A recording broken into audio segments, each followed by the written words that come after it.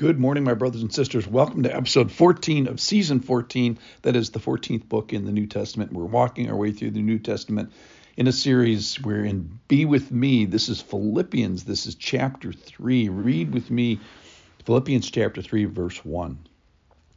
Today is going to be titled Things That Count, and we're going to look for a spiritual accounting.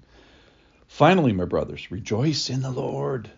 To write the same things to you is no trouble to me and is safe for you. Look out for the dogs. Look out for the evildoers. Look out for those who mutilate the flesh.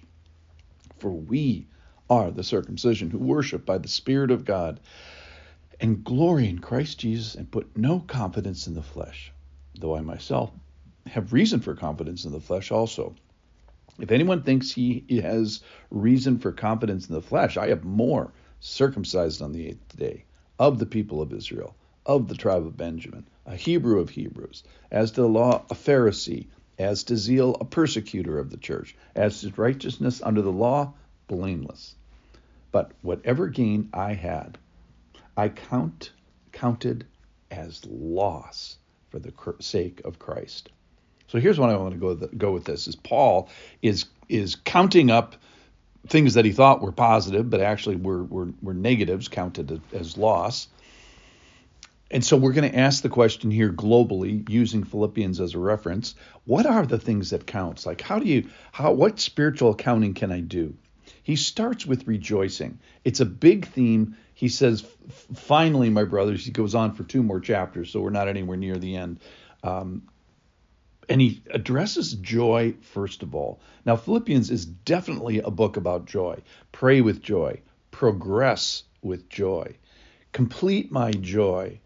Wow. Well, by having the same mind. So this is the other big theme of Philippians, is being like-minded, one mind. Set your minds the same. He charges the Philippians to receive Epaphroditus with joy, and rejoice that Christ is proclaimed. And if I'm even being poured out with joy.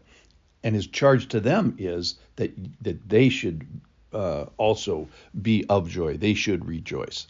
So this joy again theme is a big theme of his. Then he starts a warning: watch out for the dogs. He goes right to the insults, if you will. Watch out for those who mutilate the flesh. Now he's talking about circumcision. And think about this: for thousands of years, for the Jewish people, circumcision has been a marker, a positive marker. It's a marker of the people of God.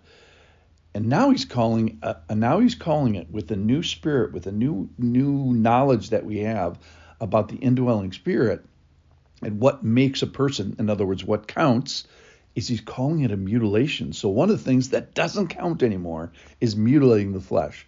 Is circumcision. Hey, remember, we're the circumcision. We're the circumcision of the hearts.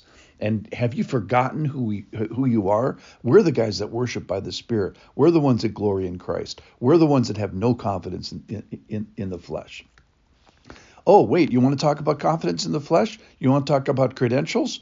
I was circumcised on the 8th day, people of Israel, tribe of Benjamin, Hebrew of Hebrews, a Pharisee of the law, zeal in persecution, blameless as far as the law.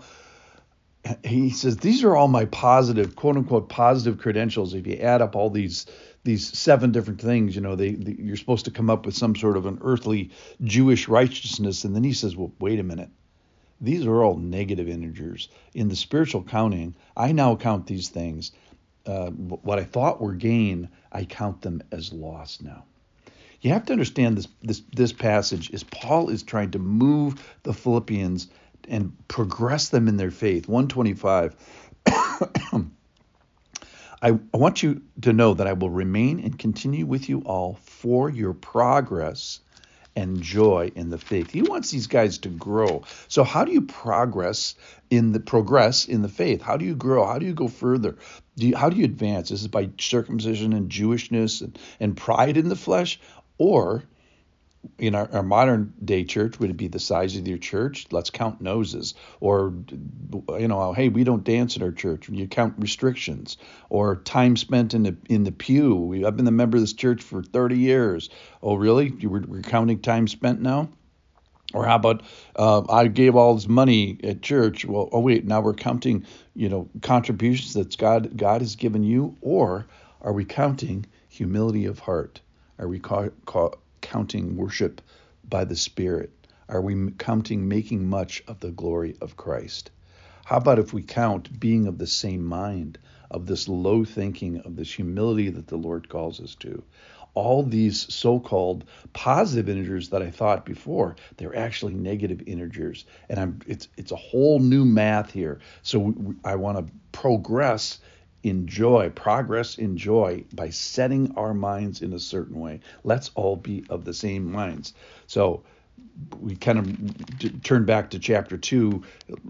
Let's forget rivalry. Let's forget conceit. Let's move away from those. But let's have the same love. Let's have full accord with one another. Let's have the same mind. Let's have that mind be in humility. Let's look to the interests of others, and let's have the mind of Christ. So this is Paul's reset of spiritual accounting. It's his new math. He's counting things differently. And he's saying, have the same mind as others. Have the mind for others. And have the mind of another. That is, have the mind of Christ. These are the things that count in the spiritual world, is unity with people, service for people, and in rethinking our thinking and trying to have the mind of Christ. These are the things that count in the spiritual world. Thanks for listening.